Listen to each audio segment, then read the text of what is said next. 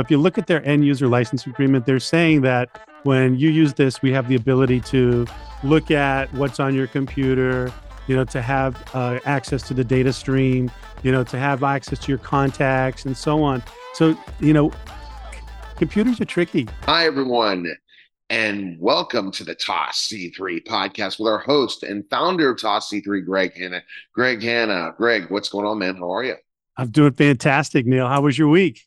Oh, it's fantastic week. Busy, and still going to be busy. All right, Awesome. click right into it. Our topic today, we started to think about, scanning your computers because, again, the thing is, if you're a business owner, you're going to definitely look at this. If you're specifically an individual at home, you need to have specific virus software. And what the problem is when I see in this situation, certain virus software limits your searchability at times, slows down your computer. So you really need to have a professional like you, Greg, to kind of identify those things, because it isn't a pain in the neck when you do get a certain software that you download on your computer, and then it limits your computer's ability to perform to its optimal level.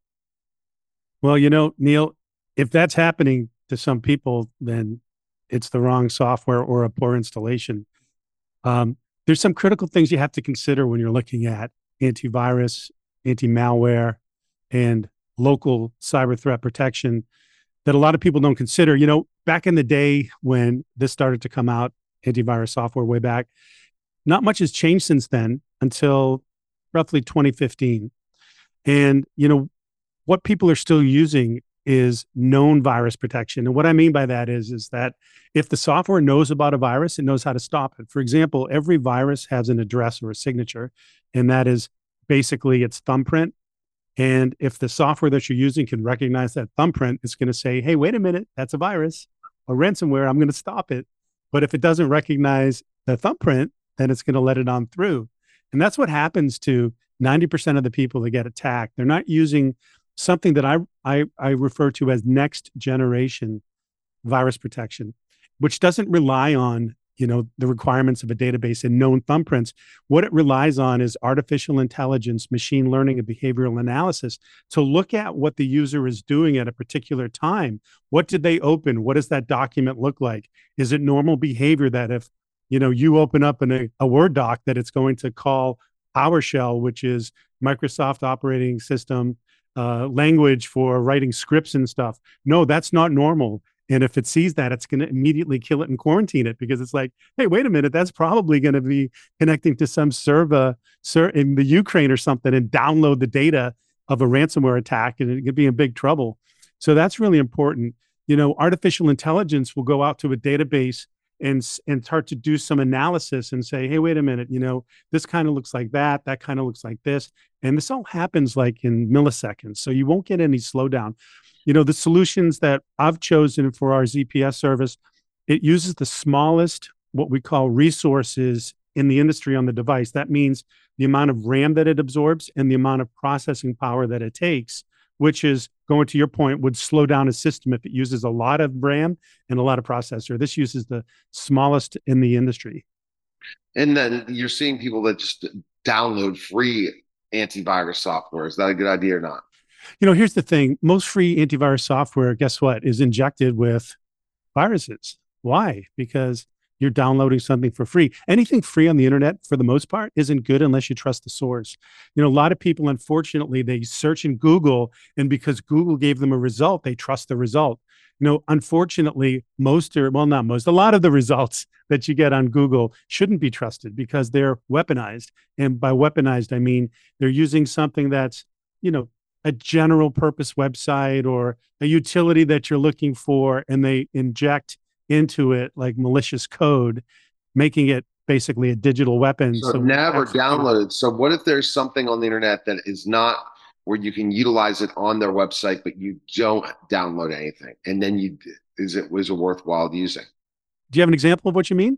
I mean, like something for YouTube, downloading YouTube videos or different things like that. Ah, so there's a couple of things. If you look at their end user license agreement, they're saying that when you use this, we have the ability to look at what's on your computer, to have access to the data stream, to have access to your contacts and so on. So, computers are tricky. when you connect to I'll give you the simplest example that might illustrate the whole thing. Okay. People love, March Madness, right? Right. So during the year in March, they get onto the ESPN and they like to look at what's going on, see the scores, catch a game, whatever. Now, so many people take out ads that are weaponized either for marketing or for malicious intent. A marketing weaponized email basically is how they follow you around, like, oh, you looked at something and now you go on Facebook, you go on Twitter, you everywhere is this stuff, right? How that happens is that, but just by accident, you passed your mouse over their ad, that ad injected some scripting into your memory. The memory put it on your computer, and they put a little cookie on your hard disk, a little piece of code, and then now Wow. wherever you go, there you are. Now, use that for malicious intent. You do that. They call it, a drive-by attack, right? Because you're just driving your mouse by, and you stop on an ad, and it brings out some malicious scripts, puts it on your memory, gets it down at your hard drive. 30 days later, contacts its server somewhere, and you got ransomware, and you're done. So, but is it from clicking on something? It has No, to be. no, you don't have to click. You just have to pass your mouse over it, just like this. Just pass the mouse, and that's it. You're kidding me. Because Oh, a wow. mouse position is always calculated by the program. And if the position is on an ad that has a weaponized feature like this, it knows that the mouse is on it, and it in the background initiates a injection of the code. And that can bring him ransomware. Oh yeah, that's one of the most popular ways to get it. They call it a drive-by attack. Yeah, just next time you go on a website, you put a mouse over like a button, and it goes from like blue to gray or something like that. See, what it's doing is it knows that the mouse is on the button, so the code changes. So that's just a simple example of how it works. Wow. But you just don't know it doesn't change. Yeah.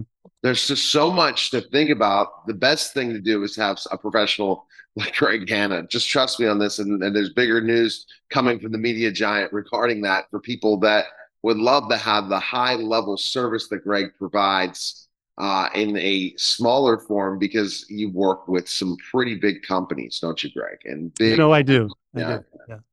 Yeah. But you have that expertise to help the individual in cybersecurity as well. And it's not just cybersecurity, IT. And we're going to talk about that more on both podcasts for sure. So I appreciate it, Greg.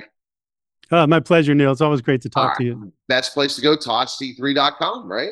Perfect. Yeah. Click on the right top hand corner of the little button there, and you won't get injected, but you will get a free consultation with me.